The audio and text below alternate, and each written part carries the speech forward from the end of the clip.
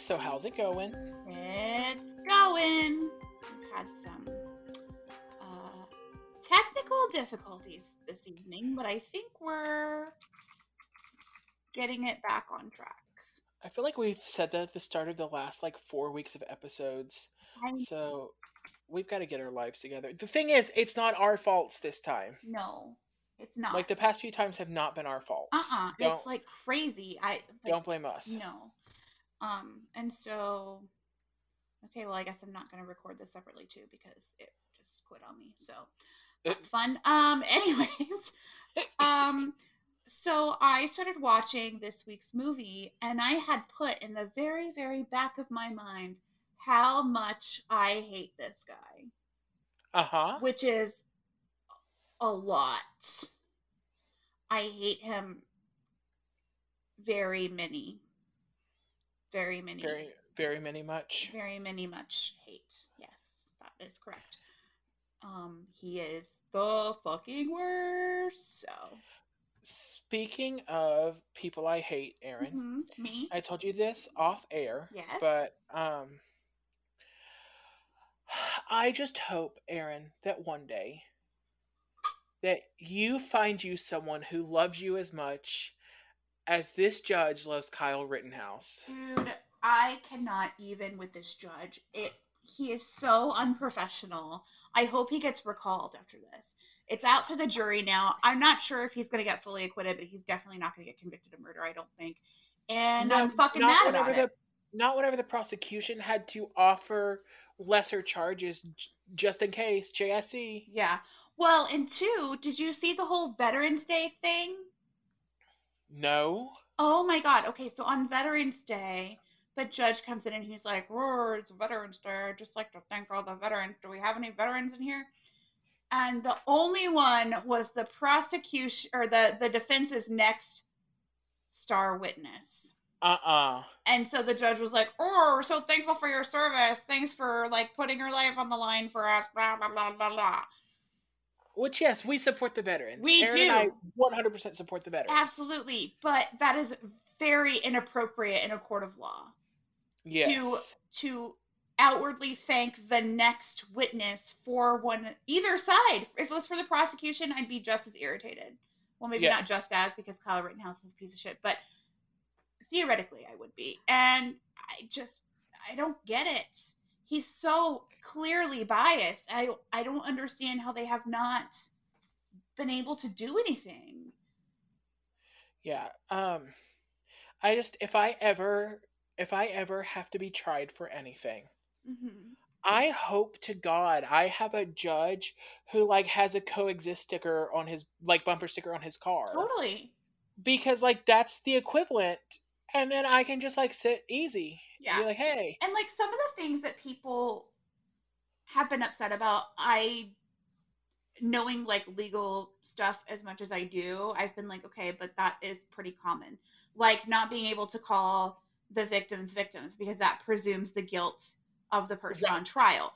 But a lot of people don't understand that. But also much of the other stuff is just outright bullshit, and it's so biased, and it makes me so mad. Throwing out that 6th charge of a minor in possession of an assault weapon. He was a minor in possession of an assault weapon without an adult supervision. That was the strongest charge against him. He definitely did it. But so I read this from Trevor Noah the other day, and I actually kept it in my photo album just so I can use it after the verdict probably. But it says, quote, "Nobody drives into a city with guns because they love someone else's business that much. That's some bullshit. No one has ever thought, quote, oh shit, it's my solemn duty to pick up a rifle and protect that TJ Maxx. Yeah. They do it because they're hoping to shoot someone." Yes. So it goes back to intent. And Kyle Rittenhouse went to another state with a weapon that he had no business having because it was illegal for him to have it, and intended to shoot someone, and he did. And this is something that I have actually said recently. Dr. Sarah joking around, I don't remember what we were saying, but she was like, possession is 9/10 of the law. And I was like, actually, intent is 9/10 of the law. And you're You right. literally actually to your wife, which I did. is going to get you killed. But listen, I'm a white man. It's required. It is. When we're born, they give us a book. Uh-huh. We have to memorize it. Mm. And it's just called How to Be Mediocre. Yeah. And I was the best at memorizing it. So I am the most mediocre. Speaking of mediocre white men, I would like to just shout out, she does not listen to this podcast, Taylor Swift. I'm sorry. She does not listen. Like you said it, like this is the greatest regret of your life. It is. But she might. Okay, so back to why. Say what you want about Taylor Swift. But the 10-minute version? But the 10-minute version of All Too Well fucking killed me. But also, she re-recorded all of her music to spite a mediocre white man. And I love that journey for her. It makes me so proud to be a Swiftie. So, and I'm a new Swiftie. Y'all know that. So yes. But I am like fully on board with this, like, fuck Scooter Braun. Fuck Scooter Braun. Fuck him. Not that there's any correlation, I know, but he went through a divorce right after she put out her first re-recorded album. Mm-hmm. And I was like, I mean, I'm not saying it's related, but see what happens when you fuck with Taylor Swift. It's true. Speaking of people who fucked with Taylor Swift, Jake Gyllenhaal, where's the scarf? I just want to know where the scarf is. Where's so now all the speculation is which one she's going to release next. I'm pretty sure it's going to be Speak Mayer. Now, which is about John Mayer. So, yeah. Well, listen, I don't know. Swift Talk will tell you in a heartbeat. Look, Swift Talk they should make Swift Talk solve crimes. Because they would. I will admit, I made fun of them a few episodes ago where I was like, I watched one that was like, so I saw a video of Taylor and she was wearing a shirt with blue buttons, and blue buttons made me think about her favorite color, blue. Her cat loves blue. She got her first cat when she was re-recording Red, and she went through the whole thing, and then they were like, and that lets me know that Adele is putting out a new album, so Taylor moved her album up a week early, and like 3 days later they announced Adele's album. Listen, if Taylor Swift's re-recording of Red did not ruin your life last week, Adele is sure as hell gonna do it this week. Yeah. And I'm here for that too. I'm ready to be just fully immersed in my depression for another weekend. That'll be 2 in a row. Yay. Listen, I've been gearing up for Christmas season. I've been to 2 Christmas markets already. Mm-hmm. All I've had is Holly Jolly Christmas and Rudolph the Red-Nosed Reindeer playing above me. So I have been excited to come home to depressed Taylor Swift. My literal nightmare. Except that, like I told you the other day when Red came out, I listened to Red so many times on repeat that my Spotify just stopped playing it. Like, it was like, you've had enough of like that. You're wandering into dangerous territory here. We're worried about your mental health. My little brother laughed at me. We were driving in my car, and I went to put on the Frozen album for little boy. Mm-hmm. And but like my recently played popped up on Spotify first, and it was like all Taylor. It was Red, and then it was Folklore, and then it was Evermore, and I was like, don't judge me. And then he was like, why is your 4th most listened to thing the Conspiracy Theories podcast? I was like, don't you judge me! Shut up! He was like, you're a Swiftie, aren't you? Do you have a Swiftie account on TikTok? And I was like, I cannot answer this question without incriminating myself. Well, speaking of one last thing to Taylor, that 10-minute version of All Too Well destroyed my soul.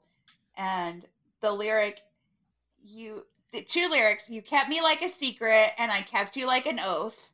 Yes. Oh my God, that was beautiful. And when she says, every time you double cross my mind. You can't, I just held up my arm like you could see the goosebumps. Yes. Oh. So she's a genius. She's a fucking genius. She really is. Billy Joel did an interview recently where he said none of y'all are giving Taylor Swift enough credit. Mm-mm. She is the Beatles of her generation. She's changed the face of She music. has. And he's 100% right. Yep. And they're like, listen, okay, welcome to Lifetime Sentence. I'm Taylor Swift's third biggest fan. And I'm Taylor Swift's cat.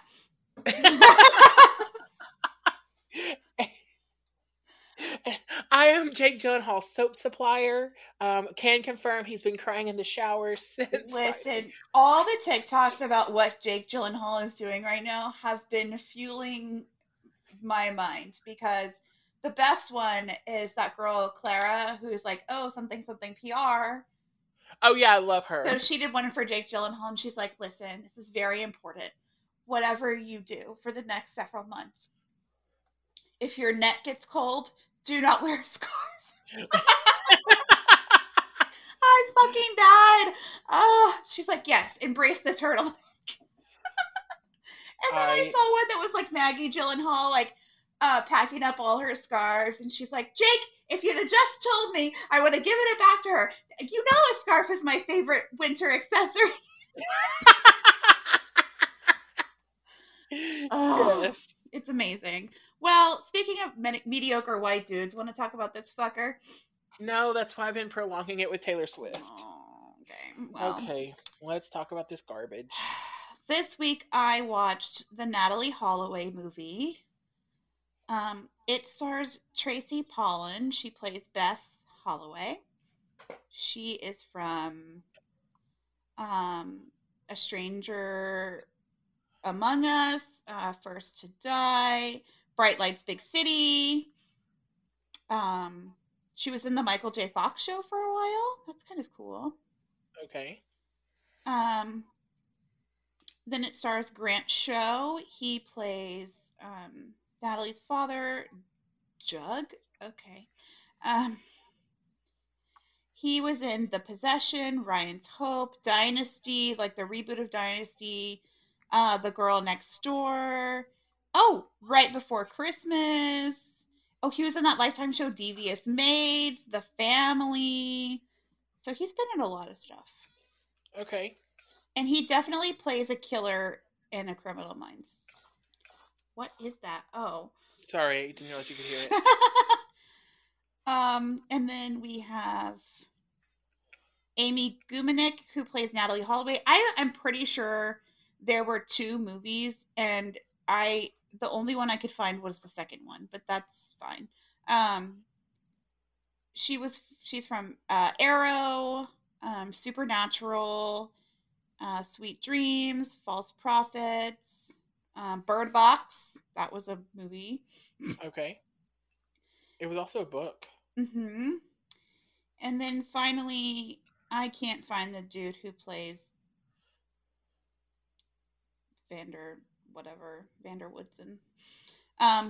So I won't name him, but I just call him VD.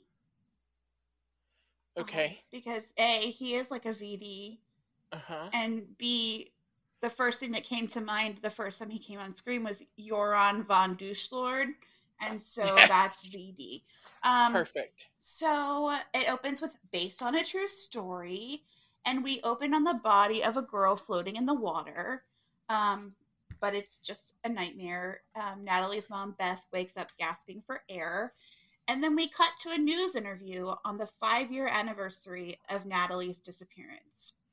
Natalie's mother drops Joran von Douchlord's name, and we cut to May 30th, 2010, which was the anniversary.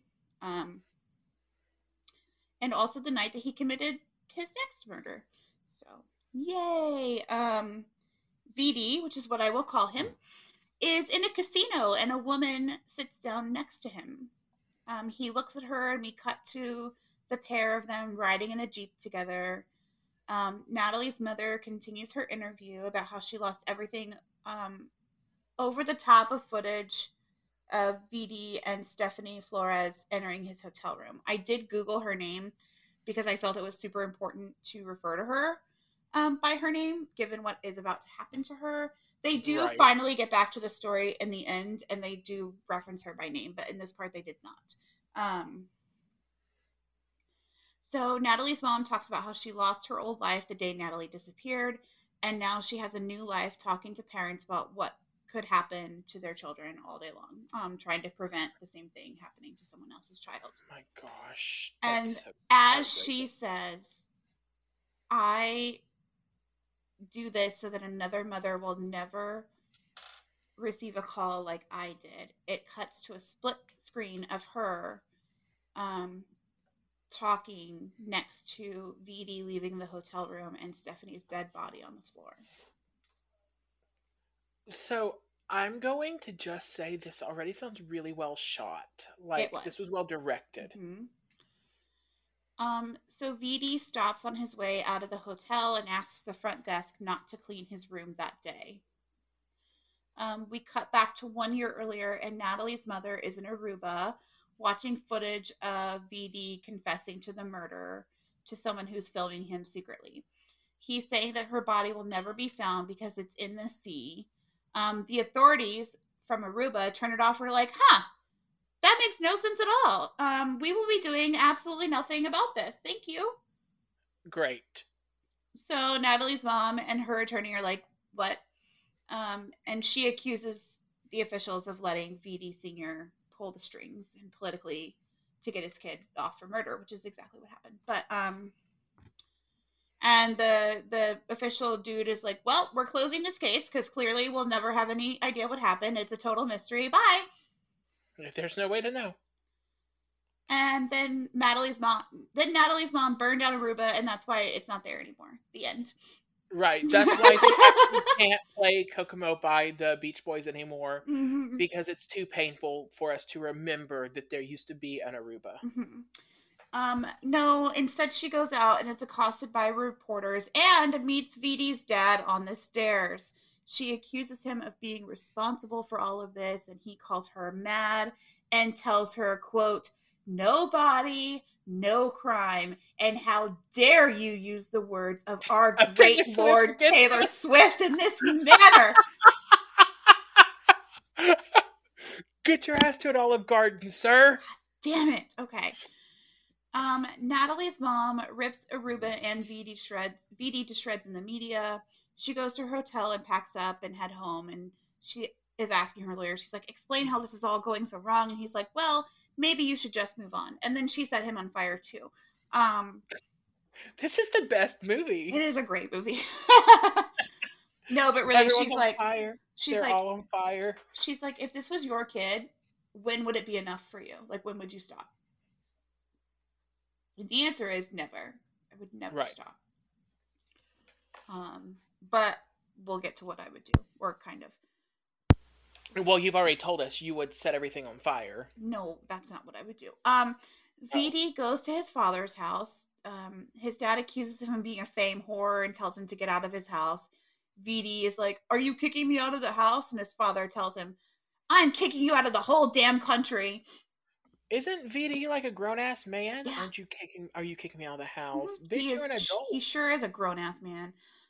Natalie's mom hangs out outside the FBI casually until her agent friend comes out.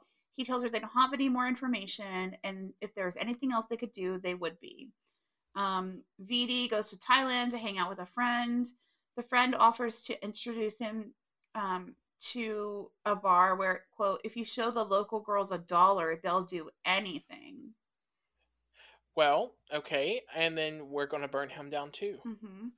But Vidi's like, no locals, I have a thing for blonde American girls. Asshole. And then he's like, oh, I was just joking. And his friend is like, no American girl is ever going to go near you. So they go to a club and he immediately hooks up with an American girl. Great. He sees a friend that he has to go talk to, and oh, cool, it's just some casual human trafficking between him and his buddies, you know. Great, love it. Beth, meanwhile, goes to her ex-husband's house to complain to him about the judge throwing out the case, but she stumbles upon his birthday party because she forgot his birthday. But he's very gracious and asks her to come in and have a glass of wine. But she does go in and she kind of has this anxiety type attack and she takes off. She apologizes to him, and he's again like super gracious. And she goes to her car and cries. And I just was thinking, I cannot imagine something like this coming in and running roughshod like all over your marriage. Oh yeah. I don't even think the strongest couple could survive that. No, absolutely not. Um, Back in Thailand, VD is convincing all the women to get naked and be trafficked to Holland. Like you do, Great. I guess. But then his buddies say that they want him to pay the expenditures up front and then they'll return it to him, later. And he's like, my fucking dad just cut me off. No, it's a lot of money to come up with, and the girl he's with quips that that's a lot of blackjack. So he slams her against a wall by her throat and tells her to shut up, bitch. I'm not talking about blackjack. I'm talking about the real thing. So he calls a reporter and says, in exchange for 50 grand, he'll tell her what happened to Natalee Holloway. The fuck? Okay. She says no, that the network wouldn't authorize that. So he sends proof that his story is real in the form of a chip from his cell phone. The reporter calls Beth and she hands the chip over to her. It's supposedly conversations between VD and his father about the murder. One network expert thinks it's real, the other thinks it's fake, and they want Beth to tell them what she thinks for reasons I don't know. They're like, listen, we know you're going through some shit. Yeah. We don't mean to bring this up for you. Stuff we do. But, like, could you just tell me, does this sound like your dead daughter? Did she text like this? Well, it's not a conversation with Natalee. Oh. They play the tape, and it's VD telling his father that he can't lie anymore. That's right. You said his dad. And how is she going to verify a conversation with the... Go ahead. Exactly. And his dad's like, tough shit, you gotta lie. And then he says, if they ever find, quote, the girl, there will be proof that he didn't hurt her. And his father says, well, what you've done is pretty bad. Human trafficking is a serious crime. So now we're going to go on a wild goose chase to see if he sold Natalee into sex slavery. Right. Beth knows he's lying, probably, but she cannot keep herself from thinking that maybe this is the one time that he's going to tell the truth. Right. So the reporter goes to Thailand to interview VD, and Beth and the other reporter and her lawyer head back to Aruba to confront his father. The reporter does their interview in the basement of a very loud nightclub. That's where I do all of my best interviewing. VD says he told the truth this time because now maybe Natalee's family can find her, and that's all he wants because he's such a good dude. Yeah. He goes on to say that they met in a bar and then they went to the beach to make out, and then she just got on a boat of her own free will with strangers that were not him and sailed to Venezuela. Aaron, how many times have you gone and made out with a random stranger on a beach and then just got on a boat to sail to Venezuela? Never. Okay, not even once. So it's never happened to me, but I didn't know if that was like more of the feminine experience. Like, no. Okay. The reporter asks him when he told his father so that she can corroborate the story. And of course, this is where VD clams up because he's a big fat liar. And he says as much, saying he fakes the whole conversation with his dad and then he thanks her for the money and leaves.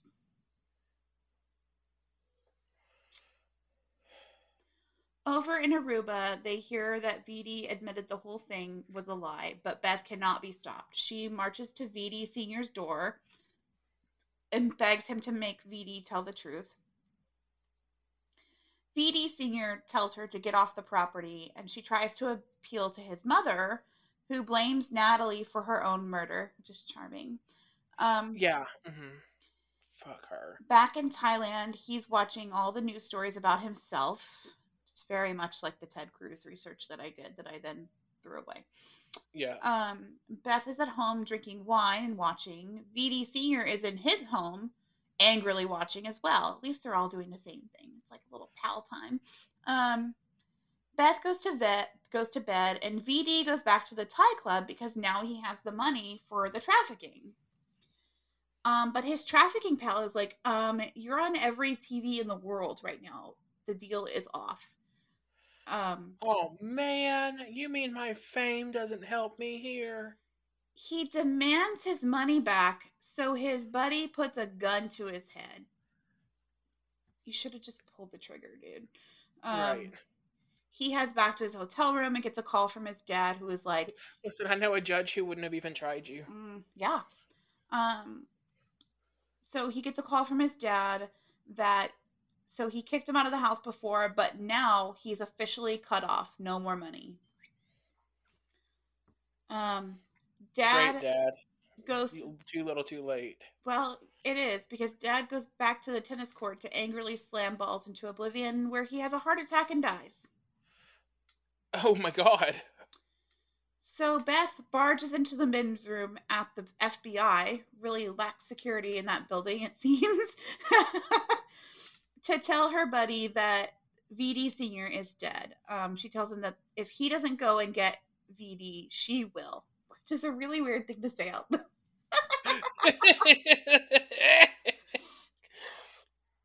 He's back in Aruba, insisting that his father's death isn't his fault.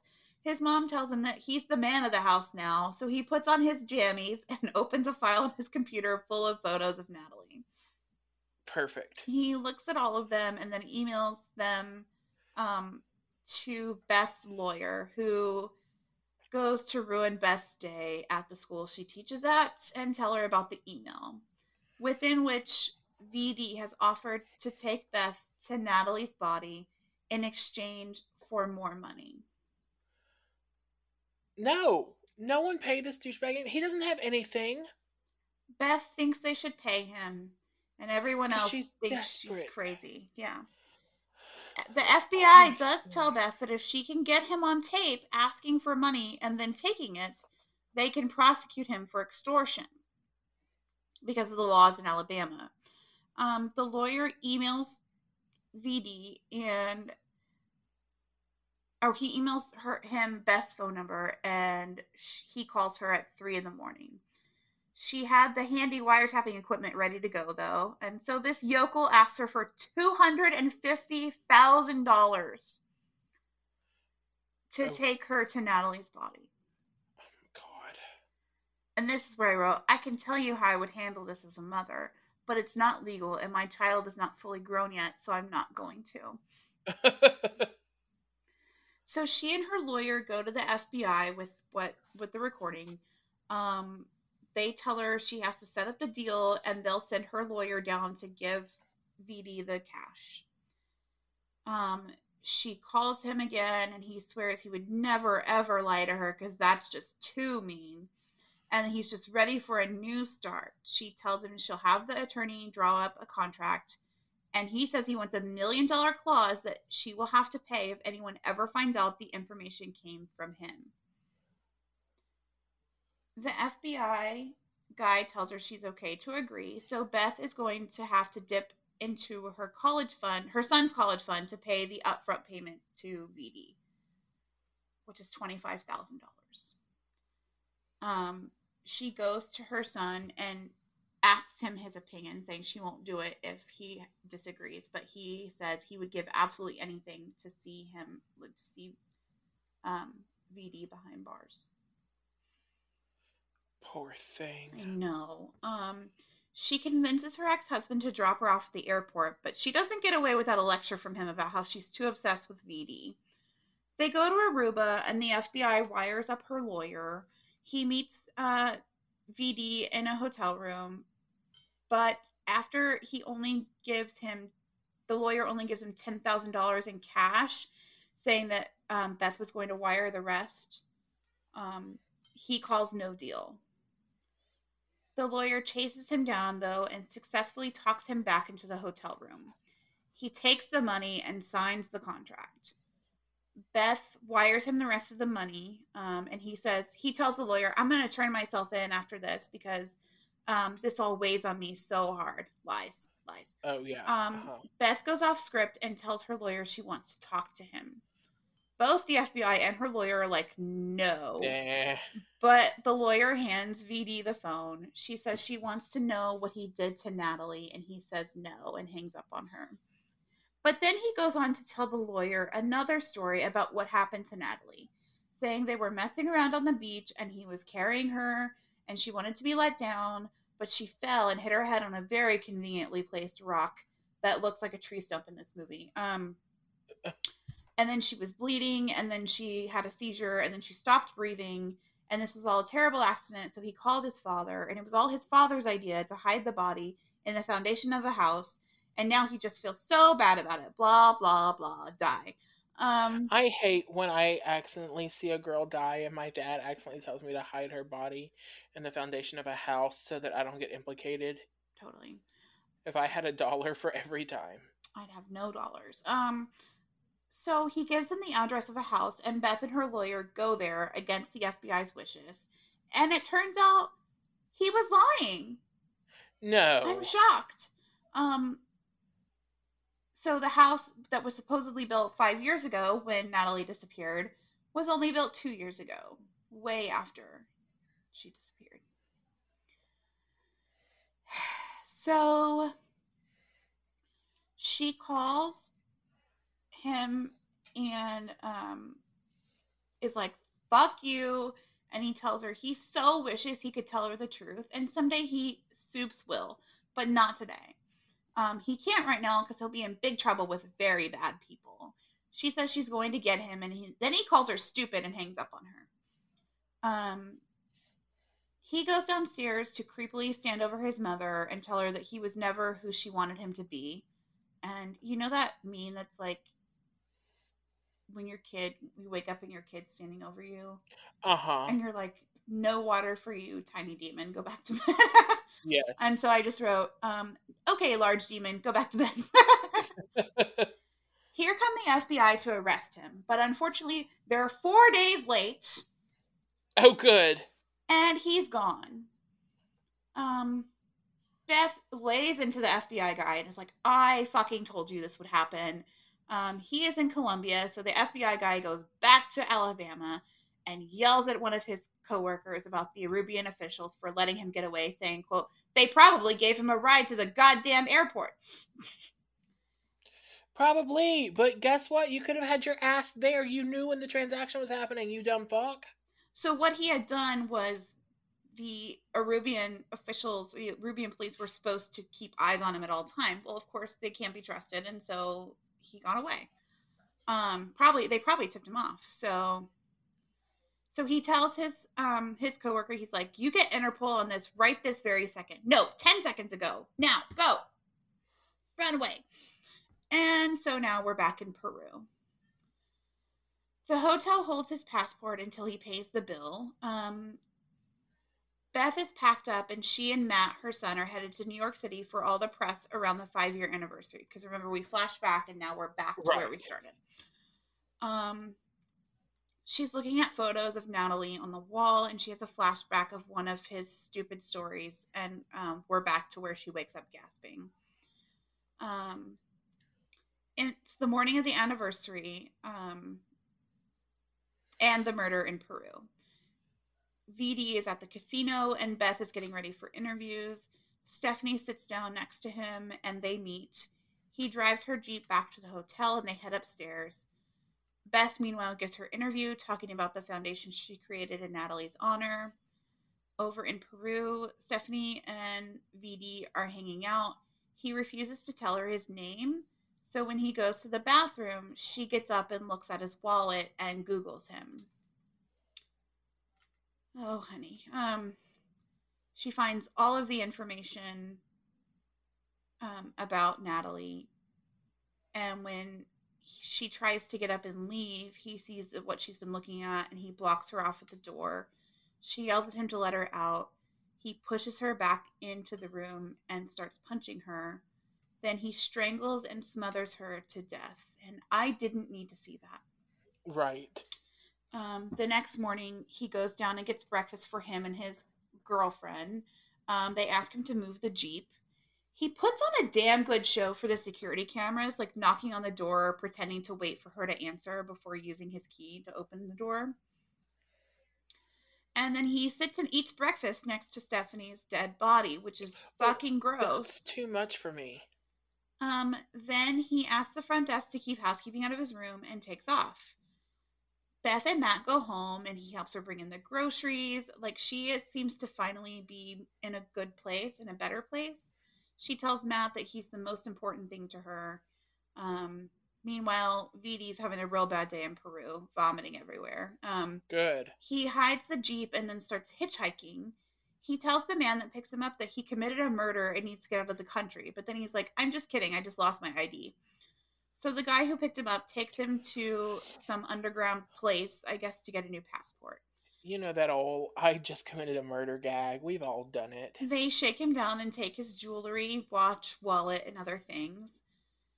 Stephanie's father, meanwhile, comes downstairs looking for her. He asks her mom, and she doesn't know where she is either, so they go to the casino to look for her.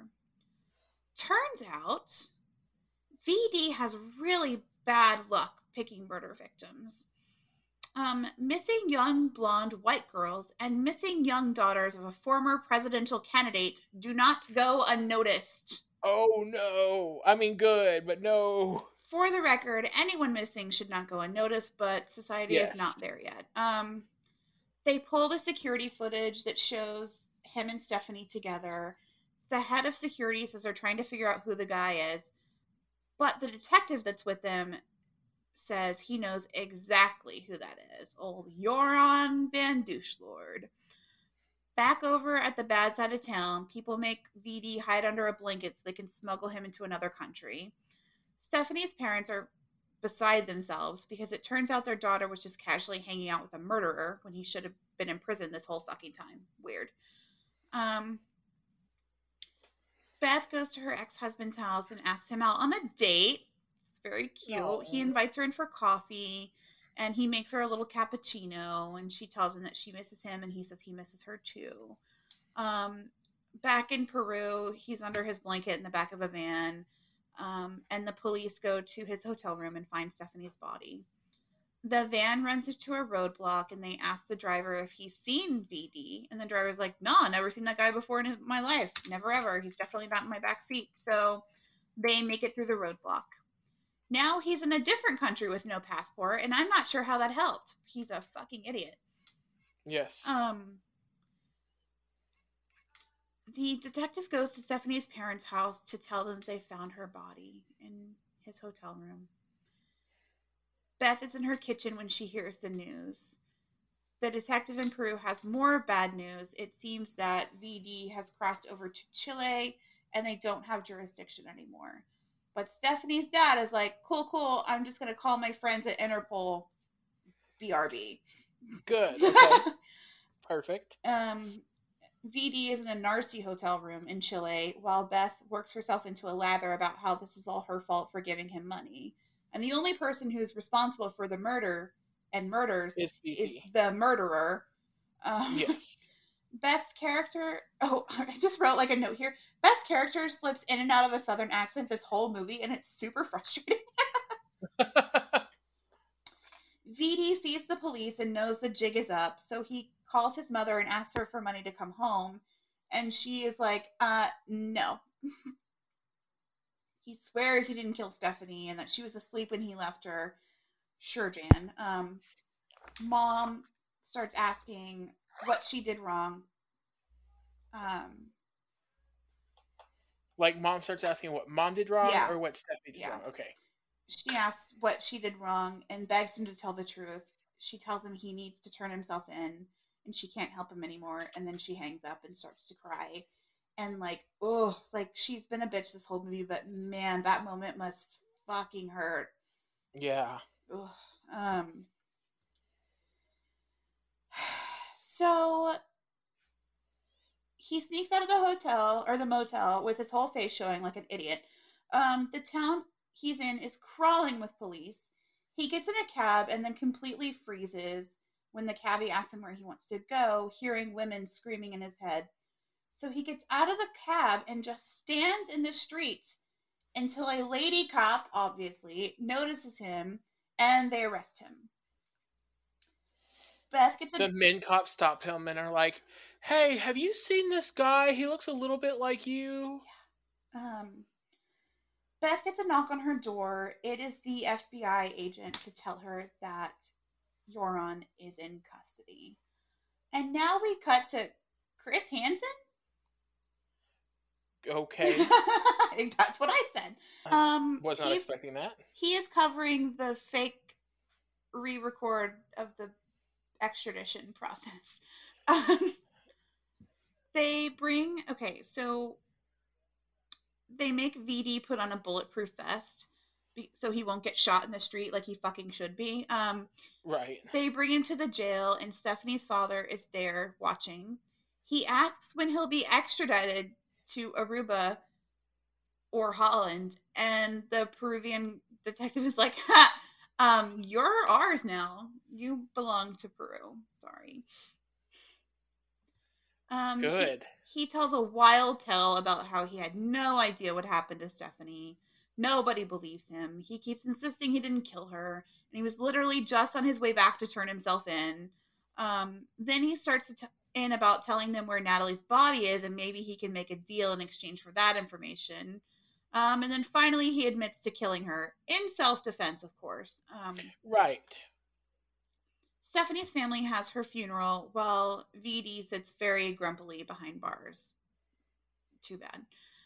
Her father said, "Oh, this was so sad." Her father says that God. Oh, they ask him. Reporters ask him if he thinks that Stephanie's murder will lead to the Holloway case being solved. And he says God chose his daughter as an instrument for VD to pay for his crime, and so that no other parent will suffer the way that they have. Oh my God. Which is also, so that's, I don't know if that's actual text from an interview, because sometimes I do that, or if that is just really good parallel writing to what the mom said in the very beginning. Mm-hmm. Yeah. I'm not sure. I'm sure I can look it up, but Beth arrives at the prison in Peru to have a chat with VD. She says she wants to peel the skin off his face, and I mean, same. So, they bring him in, and he agrees to sit down with her. She asks him what happened to Natalie, saying she just wants to move on, and she tries to appeal to any amount of humanity in him, but he doesn't have any. He asks her for more time to think and for her address so he can write to her. She gives him her email address instead of stabbing him with the pin they gave her, which feels like a mistake to me. Right. Then he launches into a speech about how much he loves gambling, and that's why he never told the truth. And he keeps putting her off, saying he needs time to think. Well, okay, so I can see this line of thinking, Aaron, here. Okay, let me walk you through it. Please. I love the penny slots. Sure. You know, there's a casino here. Mm-hmm. And so pressing the button on the penny slots and hearing the ka-ching, ka-ching, ka-ching when I win $3 on accident is very similar to the rush of killing a young woman and then running internationally and lying to her mom and also police, and thinking I can get away with it if it weren't for you meddling kids and that dog too. Yeah. Speaking Did of that pennies, make more sense? Totally. Okay, you're welcome. Speaking of pennies, this is where the penny drops for Beth. She tells him, she kind of shakes her head, and then she's like, "I've been hunting you for so long. I lost my husband. I lost my life. I lost everything because of you. I lost my daughter. I lost everything because of you. But I'll never waste another minute on you." She says she hopes he never gets another night's rest because he has nothing that she wants. VD gets up and he's like, "Cool, gotta get back to my cell because the days aren't gonna while themselves away all by themselves." So Beth cries for a minute and then tells the camera that she can't hate him anymore. She's just done. And then VD looks down at that slip of paper with her email address, and it's just fuckyou@gmail.com. And it zooms back in on mom, and she's holding a middle finger up Breakfast Club style while it sings, "Don't you forget about me." She walks out of the prison, and we see videos of actress Natalie and Beth together. Quote, "VD is currently awaiting trial in Peru for the murder of Stephanie Flores. To date, he has not been charged in the disappearance of Natalie Holloway." The end. This was in 2018. I'm pretty sure he's been tried by now. I can't tell you because research assistant Fran did my notes and they were sent to me 19 minutes ago. There's no way to know. But I can't wait for you to tell me. I can't wait to find out for myself. This guy, like, I really forgot what a piece of actual garbage this guy is. Like, the fucking, just, oh my, the audacity. I can't. Yeah. It's just, I just. There's a reason why my brain filed this case very far away. Me too. Yeah, so as I mentioned, first and foremost, special shout out to research assistant Fran As for always. my notes this week. I have been burning the candle at both ends and in the middle, and so Fran graciously offered both of us help, and you graciously offered it to me. You volleyed it into my court, and I appreciate that. Of course. Well, Fran won't watch movies for me. She'll only watch horror movies for me. So that's true. So Fran started by saying the good news is that it was easy to dig into. The bad news is I may have gotten carried away. Oh, I'm so excited. Right? I love when she gets carried away. So I'm going to say right off the bat in reading this, I kept waiting for the happy ending. I don't know why this one hurt more than the others, but it did. And I agree. Like, I remember first learning about this case. I remember following up on it. And I just had to stop. I just had to stop seeing if it went anywhere. Because it never did. I remember, okay, so she disappeared in 2005. I was a brand new mom. I was like in the thick of PTSD and postpartum and all of that. I was a fucking mess. And then she disappeared. And then I kind of had to put it in the back of my brain. And then I remember it came back up when he got arrested for the murder of Stephanie Flores in Peru. And I always was like, oh, I'll look into that more later. And it later just never came. It's horrible. Yeah. And it just breaks my heart that even though he's in prison and all of this stuff has happened, they have never found her. Yeah. And it hit me in a very, I almost said special place, but that's not it, in a very personal space. Because she disappeared on her graduation trip. She graduated a year before me. Like, she and I were practically the same age. I graduated 3 years before, but I also went on a senior trip I went to the Bahamas. I didn't go to Aruba, but like I could very easily put myself in that exact same situation. Right. So Fran went on to say that at first Natalee Holloway had been kind of filed in her brain in the same space as J.C. Lee Duggard and Elizabeth Smart. Yeah. So she thought had like a she got out moment in her head that she was waiting for that never happened. Well, and two, I think, there are all these networks that keep releasing specials on Natalee Holloway, and they have roped the family in, and just watching these desperate people search for their daughter's body is not at all appealing to me. No. And it almost is, or it is to me, very exploitative of their grief. Yes. And I can't watch that shit because it just breaks my heart.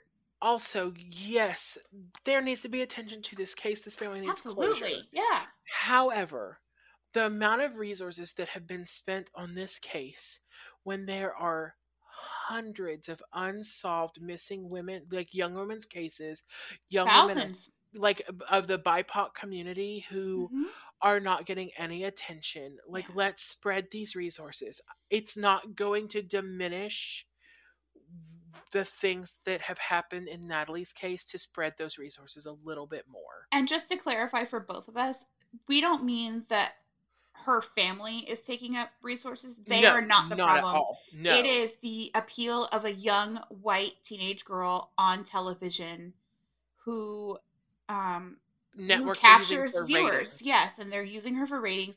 They're exploiting her family. I hate Oxygen recently did like a 4-episode thing on, I think True TCO covered it, True Crime Obsessed. I can't remember.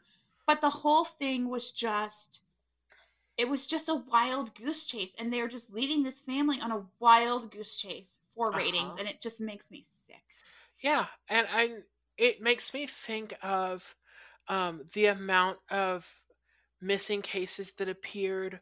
Um, oh, please tell me that woman's name who um, disappeared and her body was recently found. Brian Laundrie was the suspect. Oh, The victim's name, please remind me, because I've just gone blank. Gabby Petito. Yes, while searching for Gabby Petito, the other missing persons cases that were revealed. They found 7 bodies looking for that girl. Yes. That were not her. Right. Before they found her. She was like the 8th body they found. And that's what I think of. That is disgusting. That for every case that is getting this attention, there are 7 or 8 that are not, you know? Yeah, it's despicable. I don't know how any of those law enforcement people sleep at night. Sorry about it. Yes, and like you said, and I thank you for covering that, but I just wanted to reiterate, we are not coming at the family because they are doing everything in their power to solve their daughters. That is their right to do. Totally. To search and to want and to pray and to take everything they can. Where I have an issue is when some idiot in Oxygen's pitching meeting was like, let's do another Natalee Holloway special. We don't have any new information. We don't know anything else. Nothing new has happened, but let's just make one. Right. Let's use that time to spotlight another missing person whose case has gone unnoticed. Right. Like, I feel like the case information of Natalee Holloway, of Madeleine McCann, and of JonBenét all get put in this wheelbarrow and they get wheeled out every so often just to keep the network alive. Yep. Okay. But there are plenty of missing people to spotlight, unfortunately, and so they should do that. Right. I'm rolling my soapbox away. I'm hoping that as people that are true crime, whatever we are, I don't want to say fans. I don't know what we are.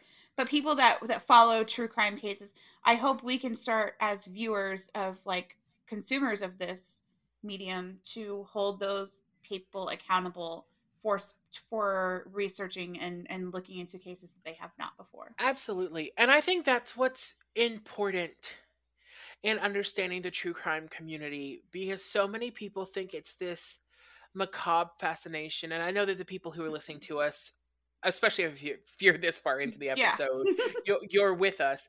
But it is a macabre fascination, but it's also, we want answers for the victims, on behalf of the victims, and on behalf of all of the victims.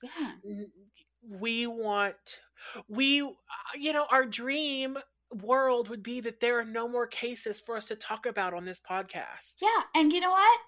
Even if there is never another murder or disappearance, kidnapping, anything, we have plenty of shit to talk about for the rest of time. Yeah. We are not going anywhere. Like, we'll be here. Right. There's plenty of cases that have not been covered by Lifetime Movies or ID or Oxygen or anyone that deserve their day. Right. So, like, I just learned today on another podcast that they arrested someone for murdering Faith Hedgepeth, the missing Native woman. Yeah. Where was that on the news? Right? Thank you for telling me that. Yeah. It's like a huge thing. It was actually like a random encounter, and they found her DNA on a blanket, and that's what, or they found her DNA and this man's DNA on a blanket, and that's what led to his arrest. And it's like, where is that? I don't get it. So to talk more about Natalee, because we will just for the next hour and a half if we don't. Sorry. I'm so sorry. No, it's a right headspace to be in, but I know we won't finish if I don't redirect us. It enrages me. It really does. So keep on. Natalee Ann Holloway was born on October 21st, 1986 in Clinton, Mississippi. So I think the Southern accent was intentional. Yes. I think the slipping out of was not. She was very Southern. I knew that. But it was like the slipping out of the accent that I'd be like, so then all of a sudden it come roaring back, and I was like, oh yeah, I forgot. She was the oldest of two from her mother Beth's first marriage with David Holloway. Mm-hmm. Um, they separated in 1993, and she has a younger brother named Matthew. Mm-hmm. After Beth's second marriage Beth remarried a man named George Twitty. He went by Jug. Yep, that's the guy. Jug. Um, After her second marriage, the family moved to Alabama, where Natalie attended Mountain Brook High School, and she graduated with honors. No offense at all to Natalie's stepfather, but the name Jug, you can only come from Alabama. Those are the rules. Right. After high school, she wanted to be a doctor. Oh, honey. So she graduated on May 24th, 2005, leaving for Aruba, and it was later concluded that she disappeared no more than 5 days later. God. Natalie, as the mother of a current senior in college, I cannot imagine sending him off. Current senior in high school. Yeah, whatever. I was like, don't rush him yet. He can't even pick which one he's going to. He's about to go to college. No, he cannot fucking pick which one he's going to. I'm going to kill him. He's not going to make it. But as a mother of a current senior in high school, thank you, I cannot imagine like celebrating all that good stuff and then sending him on a trip that's supposed to be so much fun, and then he just never comes back. I know.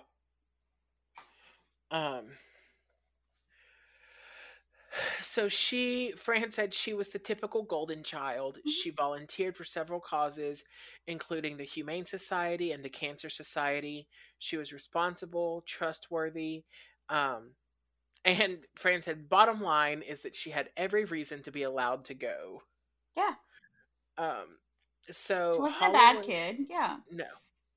Now, okay. As a teacher, these numbers drive me insane. Oh boy. Holloway and 124 of her classmates. Oh my God. Along with 7 adult chaperones arrived in Aruba. That's like 20 kids to one person. That's way too many for a trip to another country. No. What? No. I'm sorry, I didn't read ahead. Fran said, am I just paranoid? Does that sound like not enough chaperones? No, it's not enough chaperones. You are correct. Not. I can, as a teacher with 10 years experience, I can tell you that is not enough unless, okay, so complete sidebar here. Unless those chaperones are just me and Dr. Sarah. Have I ever told you about chaperoning with Dr. Sarah? I mean, no, but she got shit done. She explained a whole thing about vaccines to me earlier. She is a hard ass on trips. Mm-hmm. And I mean, I have high expectations, and the kids know, like, they're used to me as their teacher, so they just... And you're like, and now, here's my wife. Right. And so it would get to the point where they'd be like, hey, who's going on the trip with us? And I'd be like, my wife, and they'd go, oh, man! But one time, we were at the water park, and Sarah set a 15-minute timer so that there are groups of kids that had to come back to get re-sprayed for sunscreen. Sure. And so she was like, you're group 1, so you'll come back. She like gave them time zones. And one kid said, my mama said I don't have to put on sunscreen. And she went, baby, I'm your mama today. I freaking love her so much. I'm telling you, I don't know how you got so lucky, but you did a good job with that one. Listen, all you have to do is club them over their head, take them to your cave, and convince them you're the Marion type. That was the hardest part. But apparently I have to convince her that of every day. I have to keep up this charade that I know what I'm doing in life. Yeah. Every day I have to wake up and pretend I'm the same. You should have just married a less successful person, and then you would be fine. I don't know why you're complaining. Right. No, but so they arrived on the 26th, 2005. They stayed at the Holiday Inn in Aruba. They stayed at the Holiday Inn. Aruba is a Dutch colony, but over 70% of the tourists are American, so most citizens speak English. Okay. So because of the high volume of American tourists... Like anywhere in the Caribbean. Right. So because of the high volume of Americans who are visiting, you can find a lot of what they call the comforts of home, such as Holiday Inn, McDonald's, etc. Also, Fran spelled McDonald's the way that my mom says it. Mac. McDonald's. And so I just want to point out that the school or whoever organized this trip broke the cardinal rule of traveling in the Caribbean, which is you stay on an all-inclusive resort and you don't leave. Yeah. That's how you don't go missing. You stay in a resort and you don't leave. But also, who goes to another country and eats at McDonald's? Okay, so when we went to England, No. I did have one meal at McDonald's because you can only eat baked potatoes so many times before you want to scream in somebody's face. Go get some fish and chips and call it a day. We had some fish and chips. It was delicious. So when Sarah and I sang in this choir tour through England, most of the meals were arranged for us, and it was the same preset meal for everybody. And I was like, if I have to eat one more mass-produced potato, because it's easy to bake 100 potatoes in England for everybody with no seasoning. 100 potatoes for everyone in England.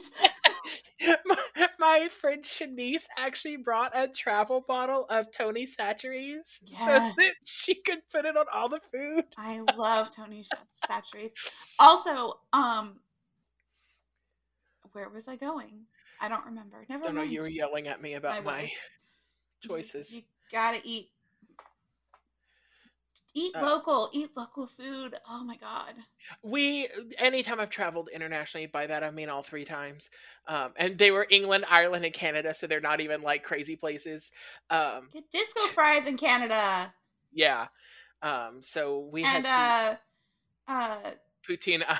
Tim Hortons. Canada. It was delicious. We had Tim Hortons. Also, we went there for our honeymoon. Let me tell you how many dollars we had between the two of us. 0. 12. So we did a lot of splitting meals there.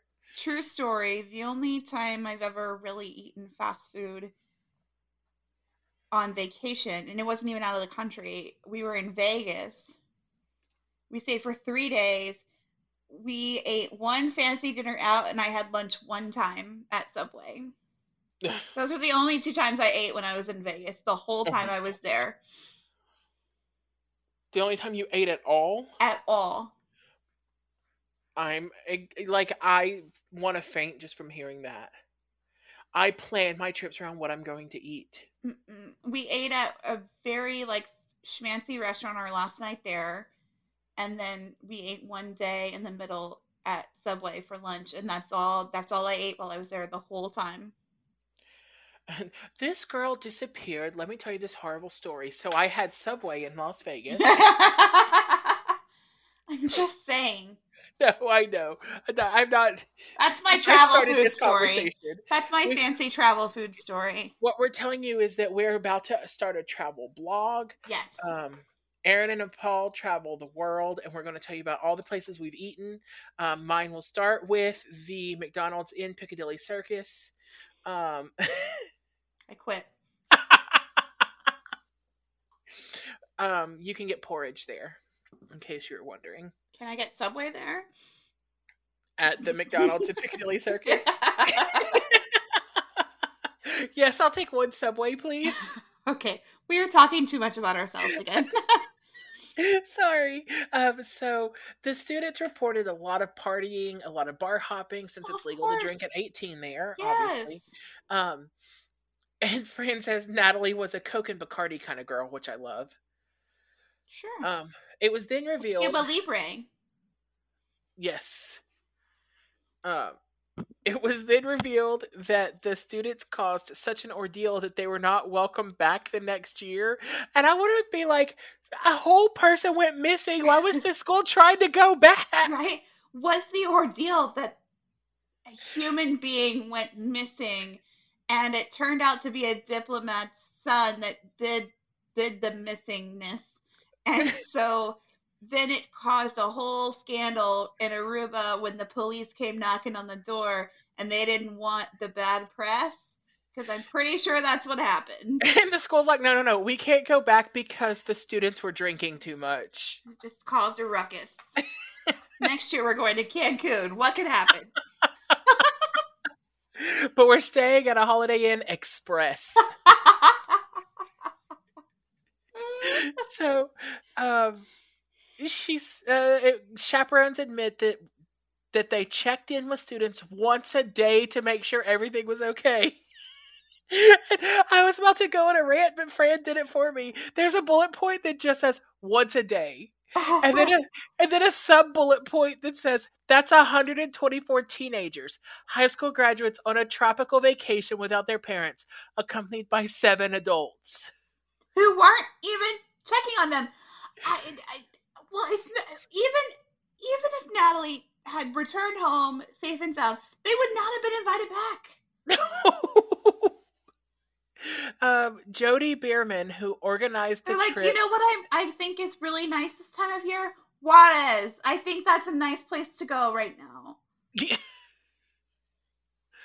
Jody Bierman, who organized the trip, admitted that the chaperones, quote, were not supposed to watch their every move. Then what the fuck are chaperones for? Okay, I get that kind of. But that should mean that, like, you're not watching their every middle move. Ground. But you're going to be at Senor Frogs. You're going to be, like, making sure they're safe. Right. You know, it's not like, okay, we're just going to let them run loose and I'm going to read by the pool for a week. Right. Like, that's my problem is even seniors, like even people who've graduated, you are there on a trip. I am in charge of you. I am the adult representative. I am the person in charge of making sure you get home to your family. That you get to go to college in the fall. So there are going to be more restrictions than this. Yeah. One of my students' parents offered to chaperone a trip with us one time, but I knew that with her older child, the orchestra director before me had taken them down to New Orleans for something, and she allowed all the kids who were 18 to go into Coyote Ugly with them. And I was like, nope, you're not going on my trip because I can't trust you. Yeah, I think that there has to be a happy medium there, but also I don't want to stray to the point of being like, well, it's the chaperone's fault, because it's not. It's not. But there are a bunch of factors at play here that led to Natalie being able to go missing without anybody noticing. So Natalie's friends and classmates all admitted to excessive drinking, stating that Natalie drank all day, every day. When you're 18 and someone hands you a bottle of liquor, of course you're going to drink. Right. Natalie drank all day, every day, sleeping through breakfast for 2 mornings in a row. And then Fran's commentary is, it's fine, she's 18. If I was an 18-year-old in Aruba for the first time without my parents, any time spent sober is time wasted. That's true. And also, I don't think I ate breakfast from the ages of like 14, but that's a different story. Right. So like 23. Yeah. If I have the choice between sleeping and breakfast, I am always choosing sleeping. Always. So Natalie and her friends went out bar hopping on the second to last night of their trip, and they met Joran Vandersloot, which isn't that one of the girls from Gossip Girl? Serena Vanderwoodson. Yeah, uh-huh. So Serena was 17 at the time. I also, and I won't name her, but I have one of the girls in the sorority that I advise has a very similar name. Gotcha. I won't name her. She is a lovely, lovely human being, and I adore her. But I'm just saying, like, I was like, I have to be careful not to type this person's last name instead of the real guy's last name. Right. So Vandersloot was 17 at the time, and they met at a bar called Carlos and Charlie's.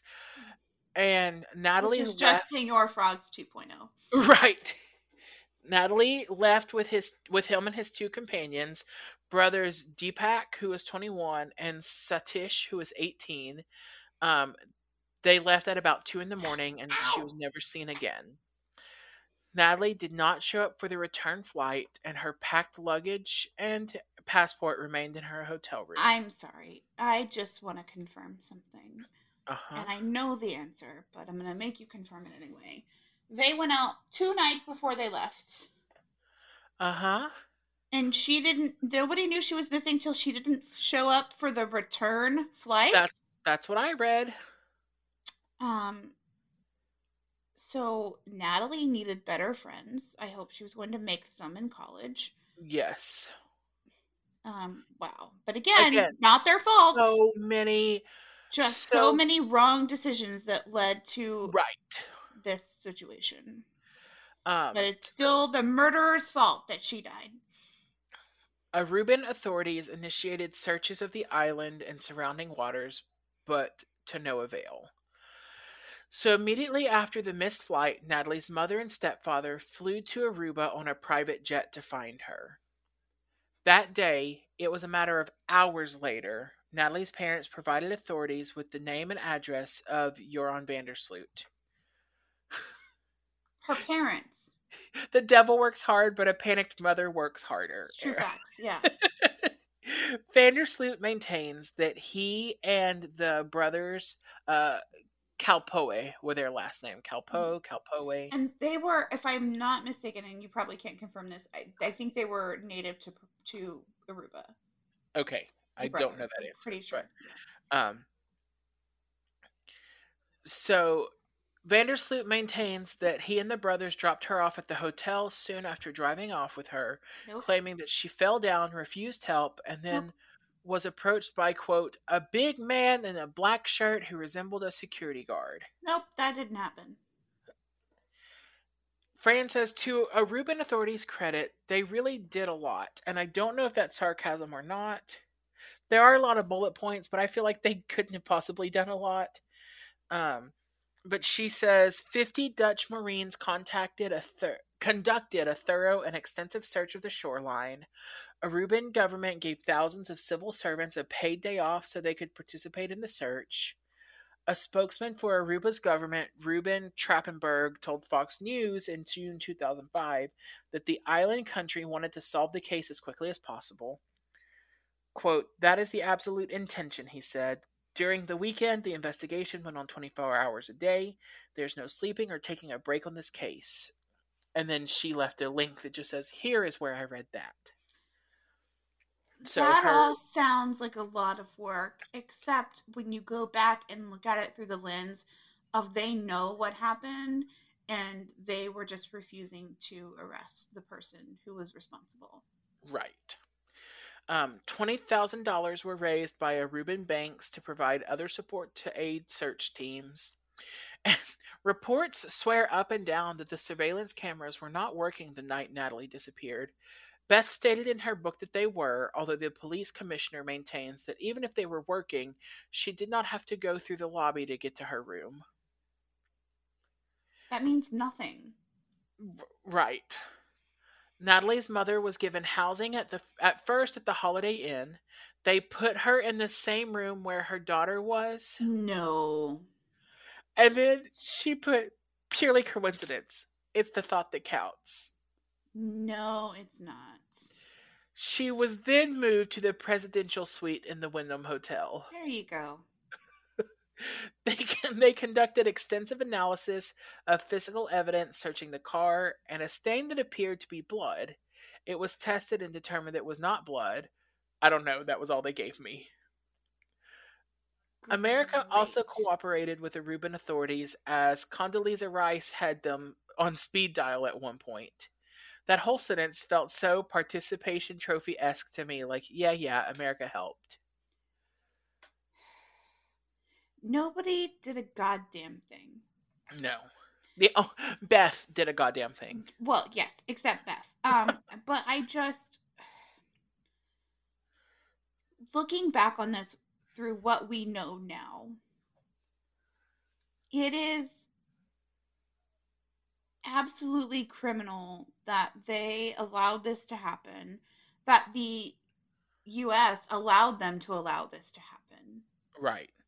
It's absurd. And no, maybe they would have never found her body because it's rumored that they've dumped her in deep water, which would have been very difficult. But at least hold that person responsible. I don't give a fuck who his father is. Right. So Um, Vandersloot and the brothers still remain the primary suspects of this case, mostly because they kept changing their stories. Vandersloot had been playing cat and mouse with Beth Holloway Twitty for years. Mm-hmm. And then she said, even if he didn't do it, can we still arrest him for being a douchebag, please? Pretty please? I can't really go into the details too much because I don't want this to be a 3 hour long episode, but here's a timeline of what he's done so far.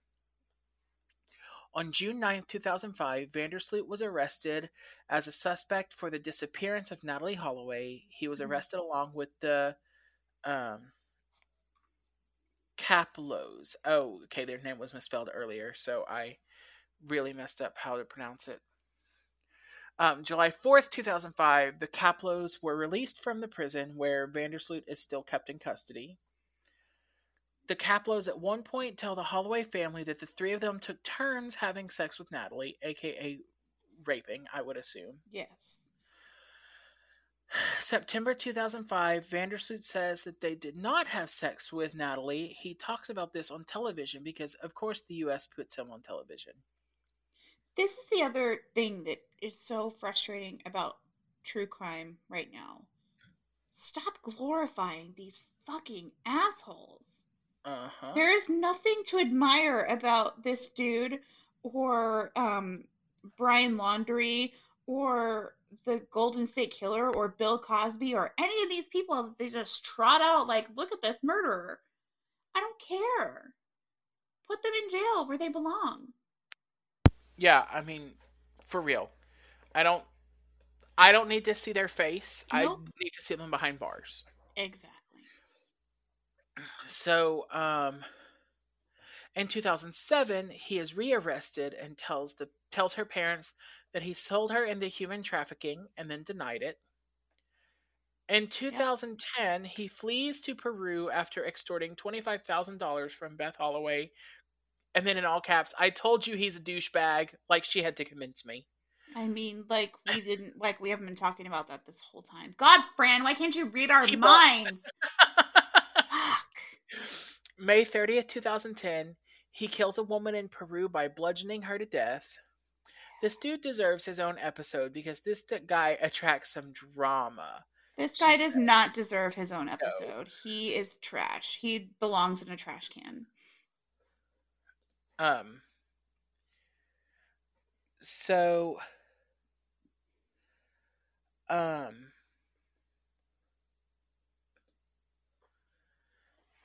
see, on May 30th, 2010, 5 years after after Holloway's disappearance, Stephanie Flores Ramirez, who is a 21-year-old business student, was reported missing in Lima, Peru. She was found dead 3 days later in a hotel room registered to Vandersloot's name. On June 11th, he was charged in Lima Superior Court with first-degree murder and robbery. On June 15th, Aruban and Peruvian authorities announced an agreement to cooperate and allow investigators from Aruba to interview Vandersloot while he was in prison in Peru. For what purpose? They can be like, "Hey man, how you been? Last time I saw you, I drove you to the airport when the FBI was looking for you." Right. Weird a coincidence you got yourself stuck in here. So, in a September 2010 interview from the prison, Vandersloot reportedly admitted to the extortion plot, stating, "I wanted to get back at Natalee's family. Her parents have been making my life tough for 5 years." Well, that's really a United States matter, not an Aruba matter. Send him back here. Send him to Texas. We'll kill him. We'll take care of it for you. I don't even believe in the death penalty, but we'll do it for this guy. On January 11th, 2012, he pleaded guilty to murdering Stephanie Flores and was sentenced to a whopping 28 years in prison. You have got to be kidding me. So... No, tell me you're joking. Nope, In Peru, they just like beat people in prison, right? I would hope so. In in Peru, 28 years in prison actually means he's just in a pit of fire for 28 years. Okay, that makes me feel better. They'll lift him up every so often to see if he's well done yet. Okay. Like, are you crispy? Nope. Okay. Back down you go. Um, Oh, God. so in June of 2011, which was 6 years after Natalie's disappearance, Dave Holloway filed a petition with the Alabama courts to have his daughter declared legally dead. The papers were served on his ex-wife Beth Twitty, who announced her intention to oppose the petition. A hearing was held on September 23rd, 2011, at which time a judge ruled that Dave Holloway had met the requirements for a legal presumption of death. On January 12, 2012, a second hearing was held, after which a judge signed the order declaring Natalee Holloway to be dead. And then we're going to talk about this Oxygen documentary. Oh, this is the one. Uh-huh.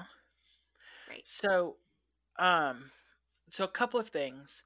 On November 12, 2010, tourists found a jawbone on an Aruban beach near the Phoenix Hotel in Bubali Swamp. Preliminary examination by a forensic expert determined that the bone was from a young woman. A part of the bone was sent to The Hague for testing by the Netherlands Forensic Institute. On November 23rd, 2010, Aruba Solicitor General... Sorry, I didn't mean to laugh. His name is Taco Stein. Makes me want a taco real bad. And a beer.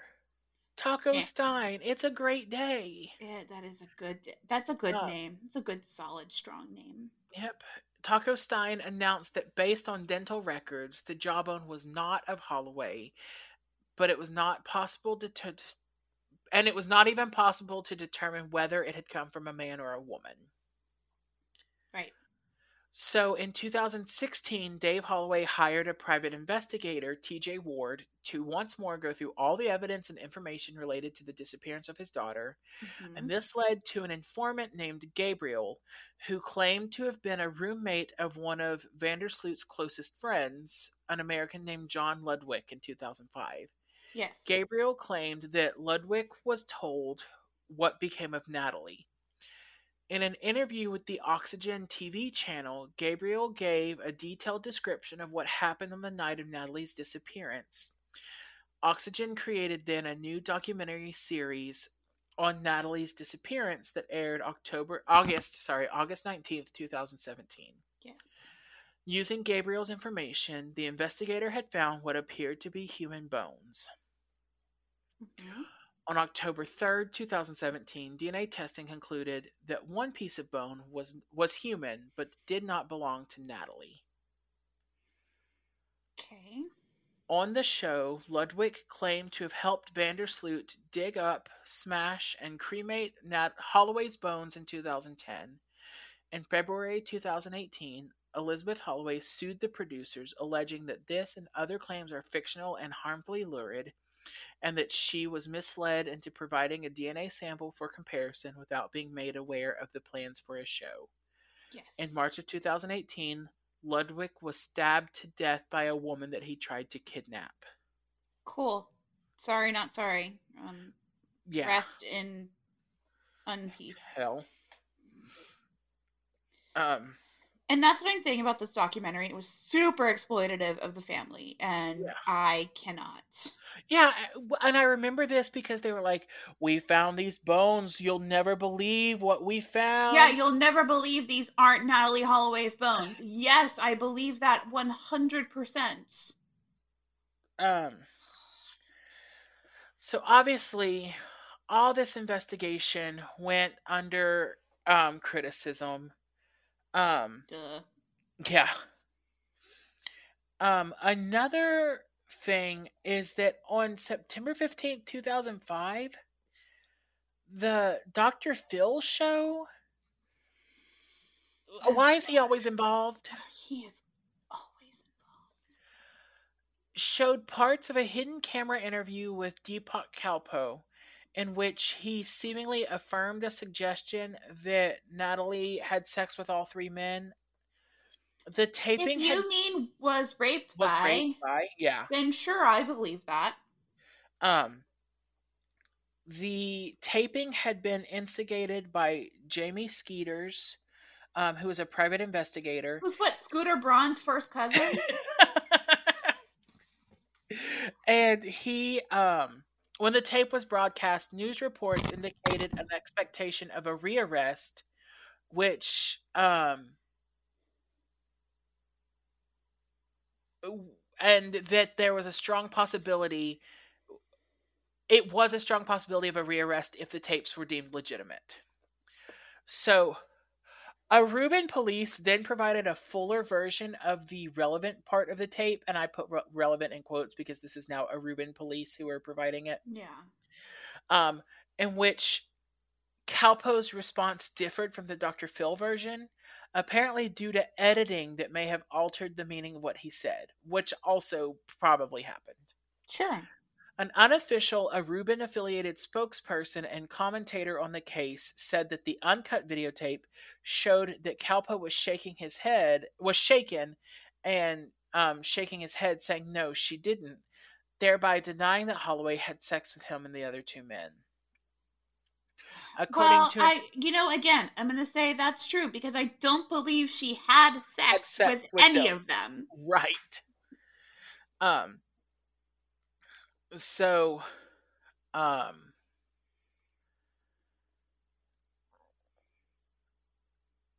according to MSNBC, the crucial words were inaudible, and the presenter, Rita Cosby, questioned if it could be substantiated that Calpo had ever made the statements attributed to him in the Dr. Phil show. So in December 2006, the Calpos filed a slander and libel suit against Skeeter, who died in January 2007, and against Dr. Phil. Okay. Sue that guy. I don't care. Right? Holloway's parents responded by filing a wrongful death lawsuit against the Calpos. What is happening? That court is like, I'm sorry, can we just listen to all of this at one time and just. No, Aruba's like, get out of our country. We didn't want this. All of this was filed in Los Angeles. Oh, good. Then you know what? We brought this on ourselves. Keep going. Right.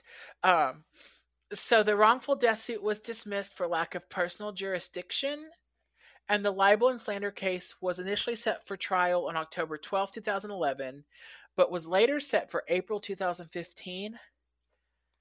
An earlier suit had been filed in New York City by Holloway's parents against Euron and his father.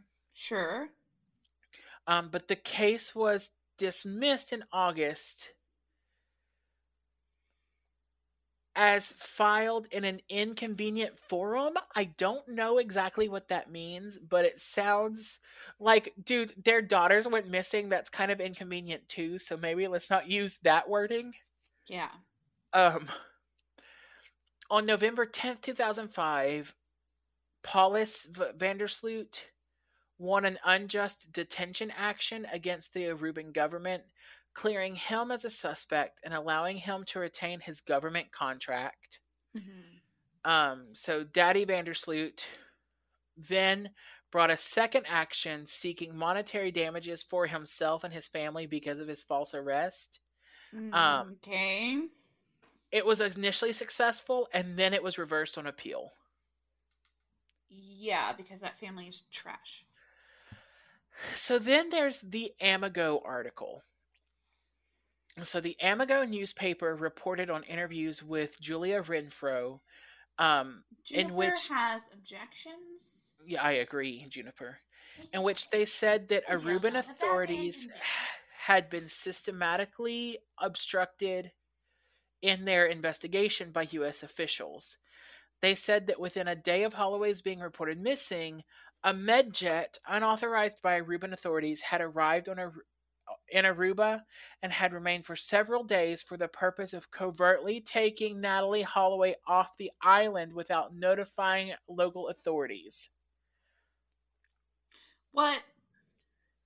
Renfro, who's an American-born editor of the English-language daily Aruba Today, who at the time of Natalee Holloway's disappearance had become close friends with Beth, also said that she and Beth received a phone call from an unknown woman on June 2nd, 2005, asking for money in return for information about Natalee's location, asserting that Natalee was unwilling to return to her mother. According to Renfro, she and another American went to a drug house where Holloway supposedly was bringing money, but found that Jug Twitty had already been into the area, spreading, quote, a lot of uproar and panic in the direct vicinity, and nothing could be accomplished. The Twitties then disputed Renfro's accounts, and Beth Twitty described Renfro as a witch. Okay, well, we don't use that term anymore derogatorily, so. I just telling you what was said. Like, that's a quote. So, there have been many, many books and coverage and videos. Fran said she herself went through countless magazines and newspaper articles about the case, not to mention watching several videos. Mm-hmm. Her case is still open. You can find the public record on FBI.gov if you search for Natalee Holloway's name. Yep. And then in the Wikipedia article, there's actually a huge thing that I did not read. I opened this article just now as we were talking, but there's a huge portion called media coverage, and it says the saturation of coverage triggered a backlash among some critics who argued such extensive media attention validated the missing white woman syndrome theory. So all of our complaints are valid. They're in the Wikipedia article. Well, that's all just I care about. We're supported. Oh, I can't.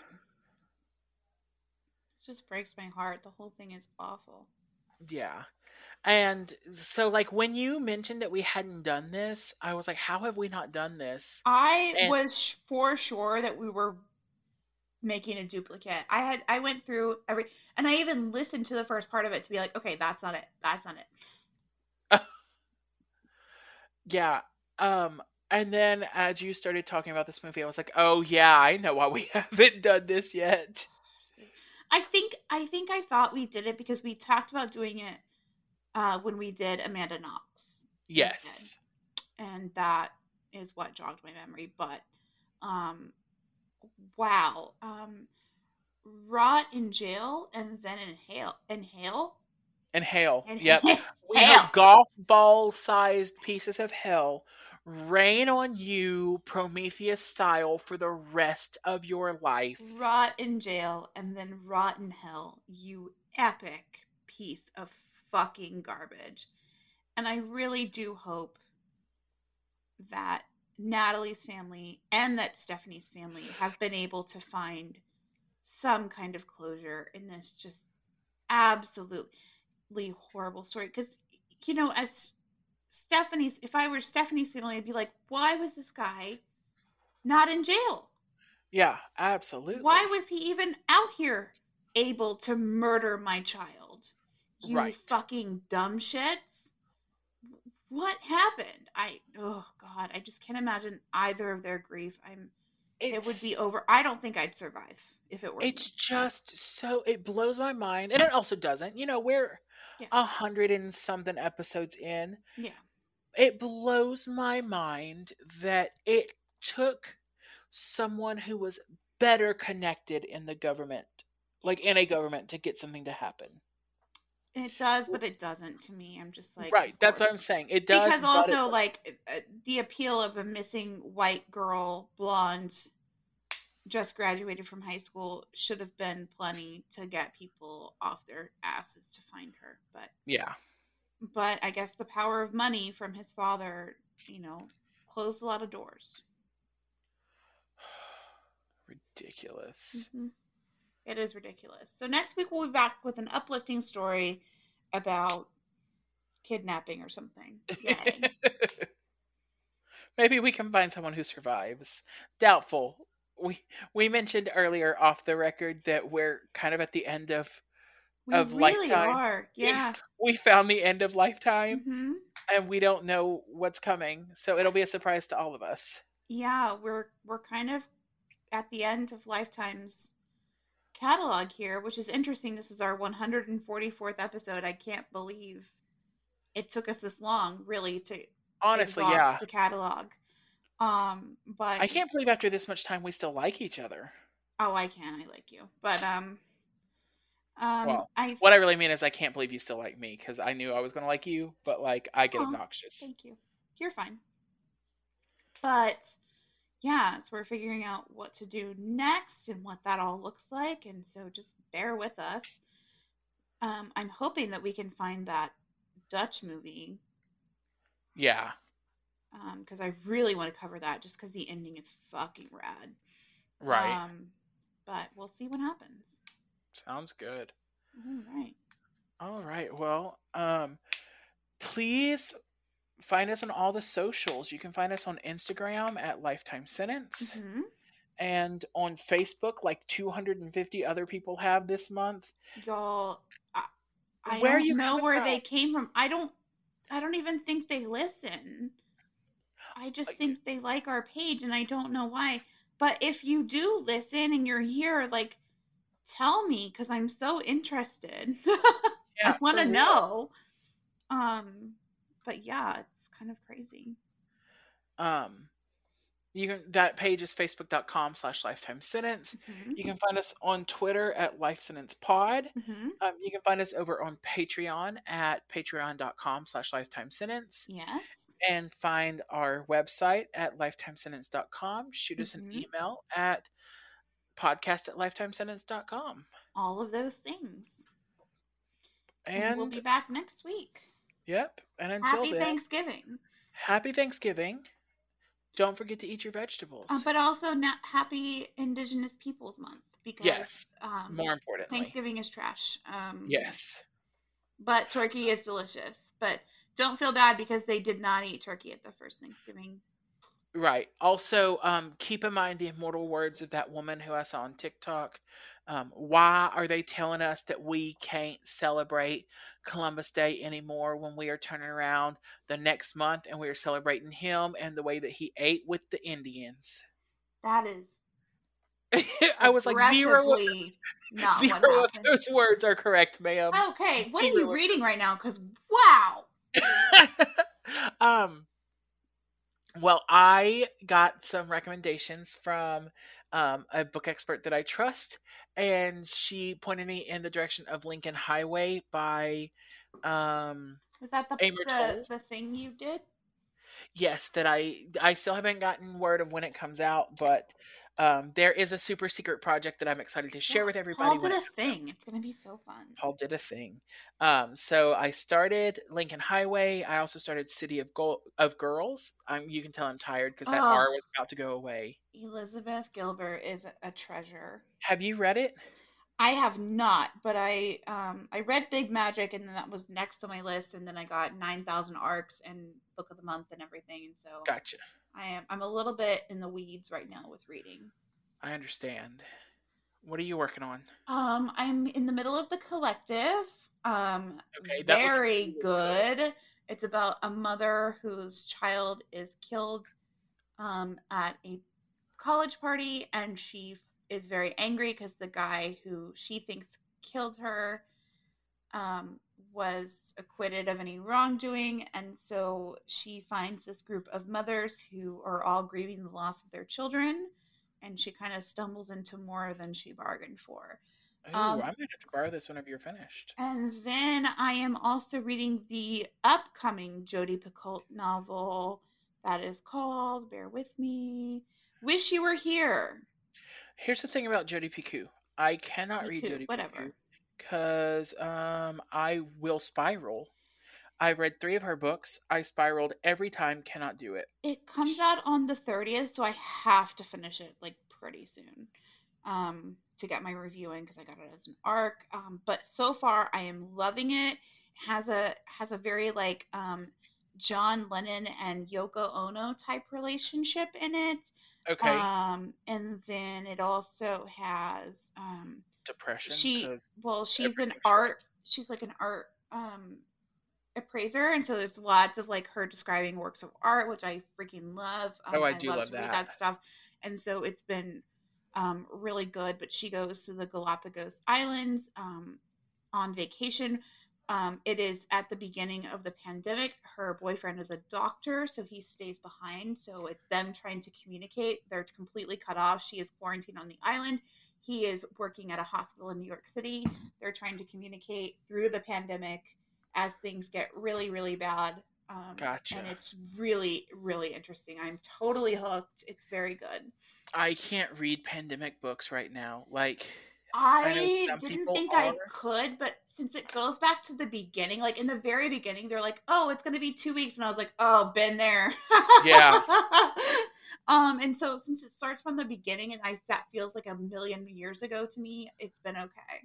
Have you read Station 11 by Emily St. John Mandel? No, mm-mm. It is about the fall of society. It's kind of post-apocalyptic, Sure. except the apocalypse is um COVID. well, it was inspired by bird flu that happened several years ago now. Okay. Mm-hmm. But it starts out like COVID and everyone quarantines, but then it just keeps getting worse and worse till the world falls apart. And Sure. it's actually, it switches time between like the pandemic currently happening and then like 25 years in the future. Okay.